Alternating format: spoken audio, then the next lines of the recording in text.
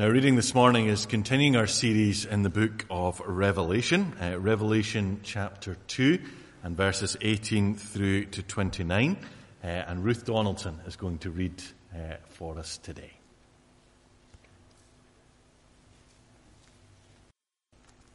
Revelation chapter 2, verse 18 to 29.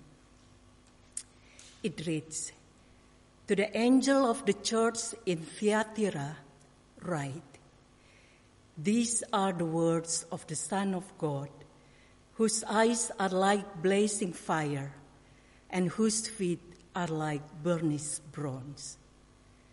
I know your deeds, your love and faith, your service and perseverance, and that you are now doing more than you did at first. Nevertheless, I have this against you. You tolerate that woman Jezebel, who calls herself a prophet. By her teaching, she misleads my servants into sexual immorality and the eating of food sacrificed to idols. I have given her time to repent of her immorality, but she is unwilling. So I will cast her on a bed of suffering, and I will make those who commit adultery with her suffer intensely, unless they repent of her ways. I will strike her children dead. Then all the churches will know that I am he who searches hearts and minds, and I will repay each of you according to your deeds. Now I say to the rest of you in Thyatira, to you who do not hold to her teaching and have not learned Satan's so-called deep secrets, I will not impose any other burden on you, except to hold on to what you have until I come. To the one who is victorious and does my will to the end, I will give authority over the nations. That one will rule them with an iron scepter and will dash them to pieces like pottery, just as I have received authority from my Father. I will also give that one the morning star. Whoever has ears, let them hear what the Spirit says to the churches."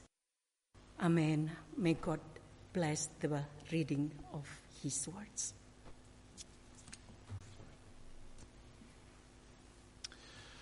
Let's just pray before we look at God's word.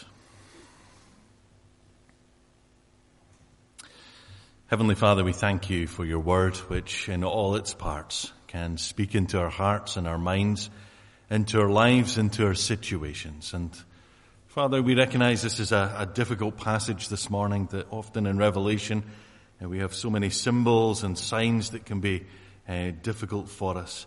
But we pray that you might be with us through your Holy Spirit today, and you would give us understanding, and you would remind us of your goodness and your grace. For we pray this in Jesus' name.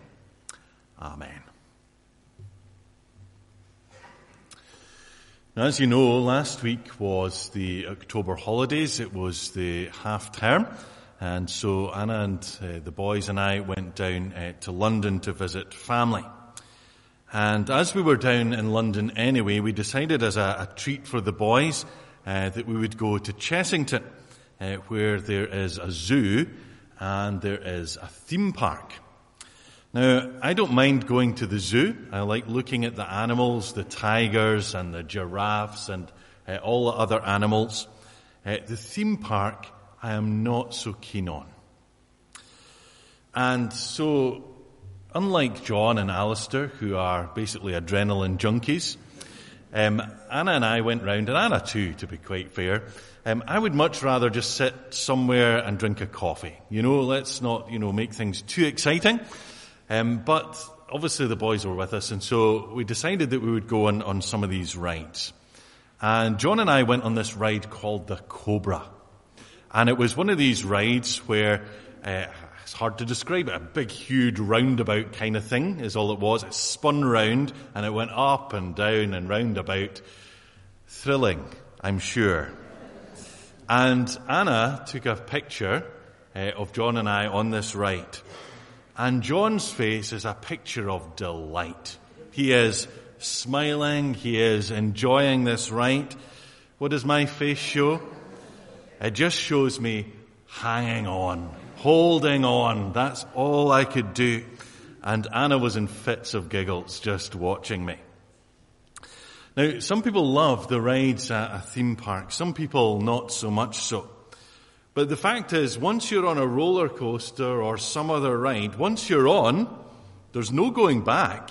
There's no getting off. You just have to hold on. You can't say, look, stop, I've had enough. You just have to go through with it. You have to go through with it until it is finished.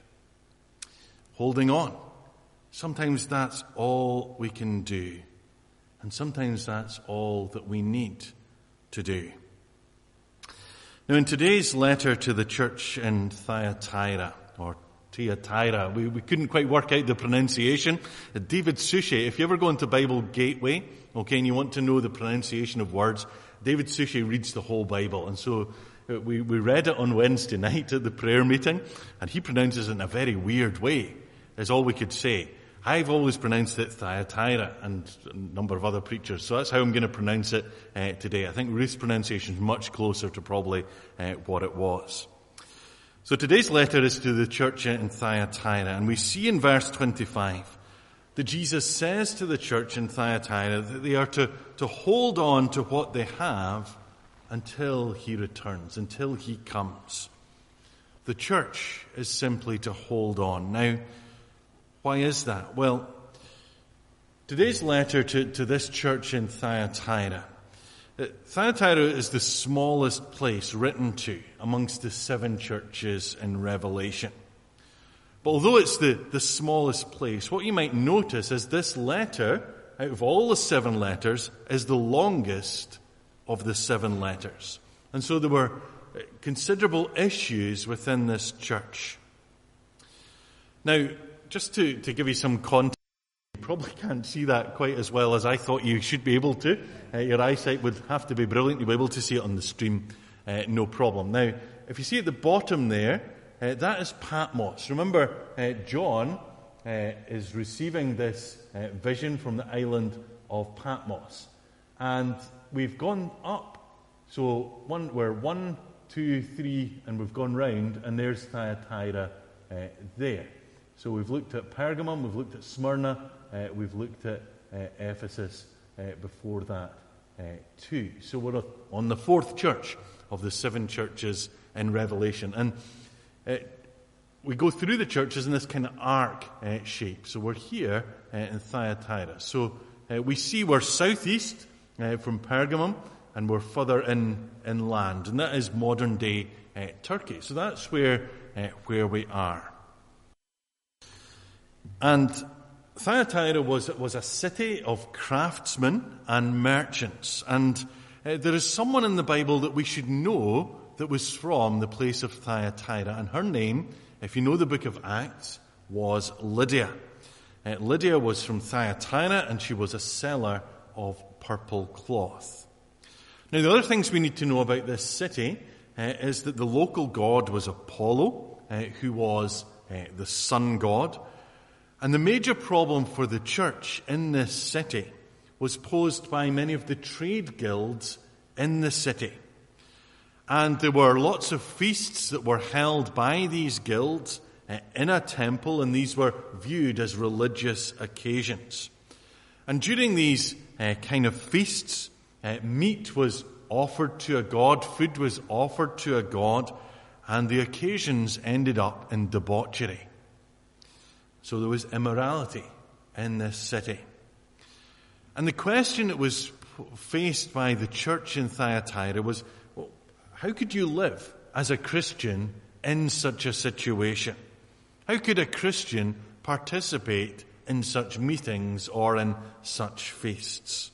And so that's the question that's being faced by the Christians in Thyatira. And this letter addresses how they should respond. Now, remember, we've gone through these letters and we see that they all kind of are in a similar kind of format. Something about Jesus, something good in the church, something that's difficult in the church that the church needs to address, and then some final remarks. Now, the first thing I want you to notice about this church is there are some great things happening in this church in Thyatira. They are growing in grace. Jesus says in verse 19, I know your deeds, I know your love, your perseverance, and you're doing more now than you did at first. And so what I want you to see is that in this church, they've not just believed in Jesus and that's it. They've not been stationary in their faith, but they have moved on in their faith. They love, they have faith, they serve, they persevere. These are all great and good things within this church in Thyatira. But there are also problems in this church that the church faces. And the challenge is this prophetess Jezebel. Now, it's unlikely that this prophetess was really called Jezebel. It's more likely that she acts in the same way that Jezebel in the Old Testament acted. Remember, in the Old Testament, in the books of Kings, that Jezebel was the queen of King Ahab. And Jezebel, at that time, led the Israelites what into? Idol worship and immorality. And so, it's a kind of symbolic name here in Revelation, where this Jezebel is misleading God's people with her teaching and leading them into immorality and into eating food sacrificed to idols. Now, it also seems that this Jezebel is kind of bringing in kind of Gnostic, which is kind of secret teaching, where some have learned, as you see in verse 24, Satan's so-called deep secrets. And I guess why this Jezebel has been teaching Satan's so-called deep secrets, I guess, is to try and help the church to counter them. Now, what exactly is going on here? Well, Gnosticism comes from the Greek gnosis, and it literally means knowledge. And what's kind of happened in the church is not only is this Jezebel bringing in teaching that is, saying that immorality is okay and food sacrifice to idols is okay, she also seems to be bringing in this teaching that there is kind of secret teaching, secret spiritual knowledge that is above orthodox teaching. And so what happens with Gnostic teaching is that there are those, this Jezebel is saying that the straightforward message of the gospel is fine, but there's more on top. There is secret things that ordinary Christians don't know, but some special people do. And so it's elitist in that way. That's what's infiltrating into the church, saying, this is your ordinary church member, if you want to put it that way, but there is a kind of spiritual elite. We wouldn't have to search too far within the church today to see places where, although orthodox on the outside, a church can be elitist and give the impression there are different levels of Christianity. Whereas we know, don't we, that salvation is found in Christ alone. And that's not a secret. It's not elitist. It is for everyone. Remember, when Jesus came in the flesh, who did he come to? He didn't necessarily come to those who would see themselves as a spiritual elite. The Pharisees, the Sadducees, the teachers of the law. Who did he spend time with? The downtrodden, the broken, those who were not even of the children of Israel. Remember the Samaritan woman at the well? That's who Jesus came for. So any kind of view that says, Christianity is only for the elite can never be right. You see, salvation is found in Jesus alone. And let no one trick us into any trap that says it's secret and that simply believing and trusting for Jesus for our salvation is inadequate. You see, what do we see at the beginning of this letter is a statement of who Jesus is. You see, remember, these letters always start with something about Jesus. Who is Jesus? Well, we see in this letter, he is the Son of God. It's the only place he's called such in these letters. Now, why is it important he's called the Son of God here to this church in Thyatira? Well, it's in contrast with Apollo. Who is Apollo? Apollo is the sun god. But Jesus is the Son of God. His eyes are blazing fire. His feet are like burnished bronze. And he's the one who's real. He's the one who's in control. He's the one who will judge those who mislead. Jezebel, her children, those who have fallen into adultery with her.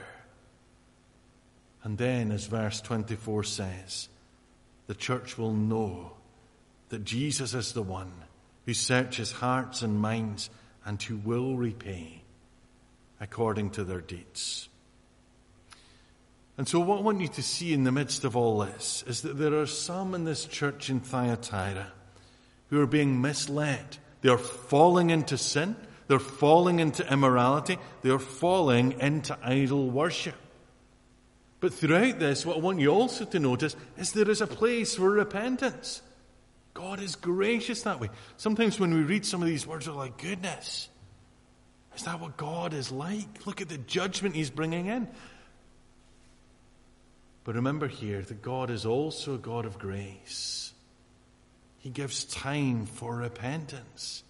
For people to say, look, that is wrong. And I want to follow you wholeheartedly, Lord Jesus. So there are some who are being misled in this church. But there are some who are not. There are some who are faithful. There are some who don't hold on to the teaching of Jezebel. And Jesus doesn't impose anything else upon them, does he? We see that in the later verses in our chapter, verse 24 and onwards. He doesn't impose anything upon these faithful believers except what? Except simply to hold on. To hold on. To hold on until he comes.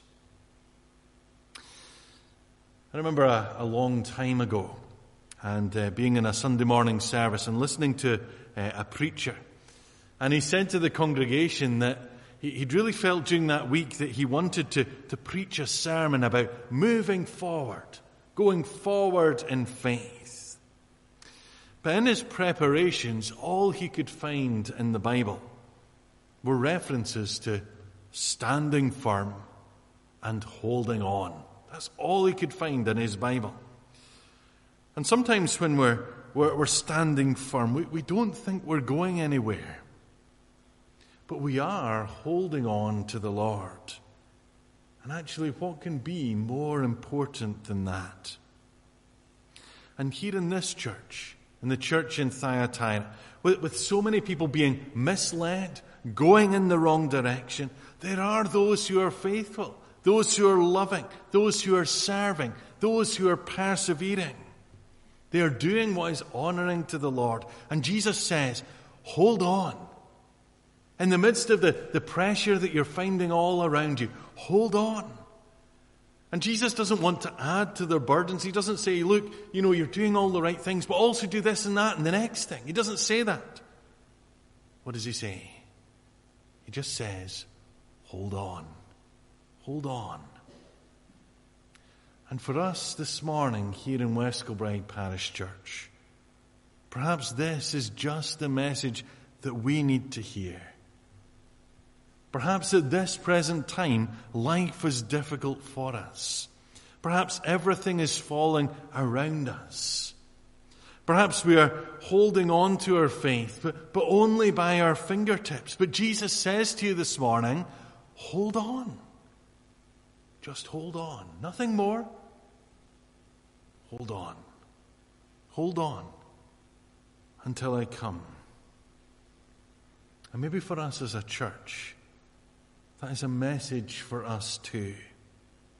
With all that's happening in the world, with such moral confusion, with increasing secularization, and all that's happening within the church, with temptations to compromise the message of grace about Jesus, with all the temptations to follow the way of the world rather than to follow the way of Jesus. Maybe all we need to do is to hold on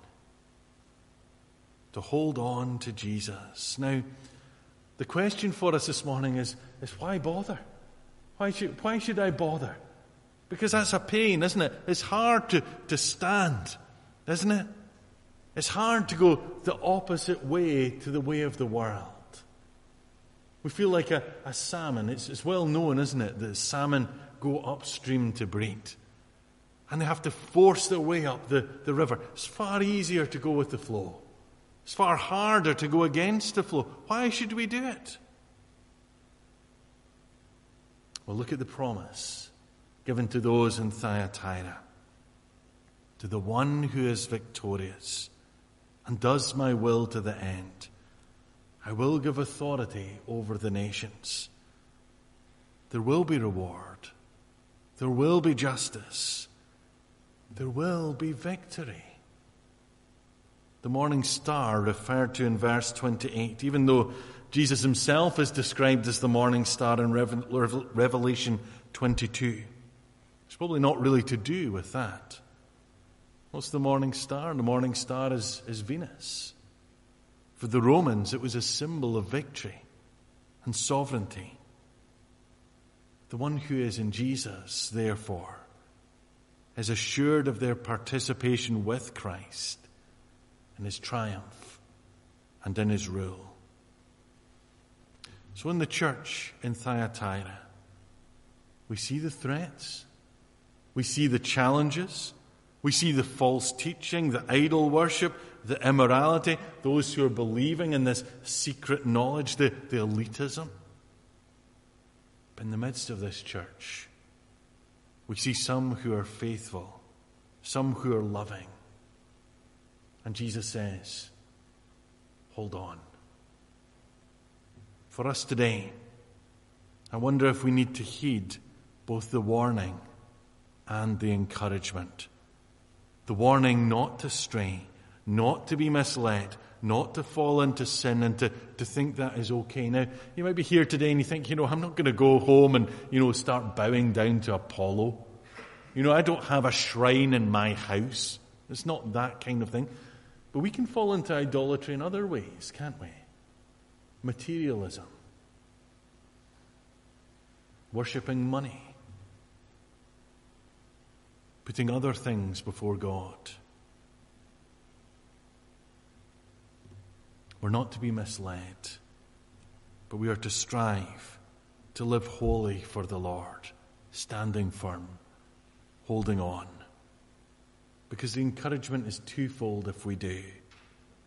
Firstly, the encouragement is that Jesus will return. That's a great theme of Revelation, isn't it? That Jesus will return again. Sometimes I don't think we truly believe it in the church. Do you believe that Jesus will return? Sometimes we don't think, really, that Jesus will return. Time's gone on. We just think, we're 2021 now, it's never going to happen. We just can't imagine it in our heads. But Scripture says he will return. And we need to hold on until he comes. Or until he calls us home.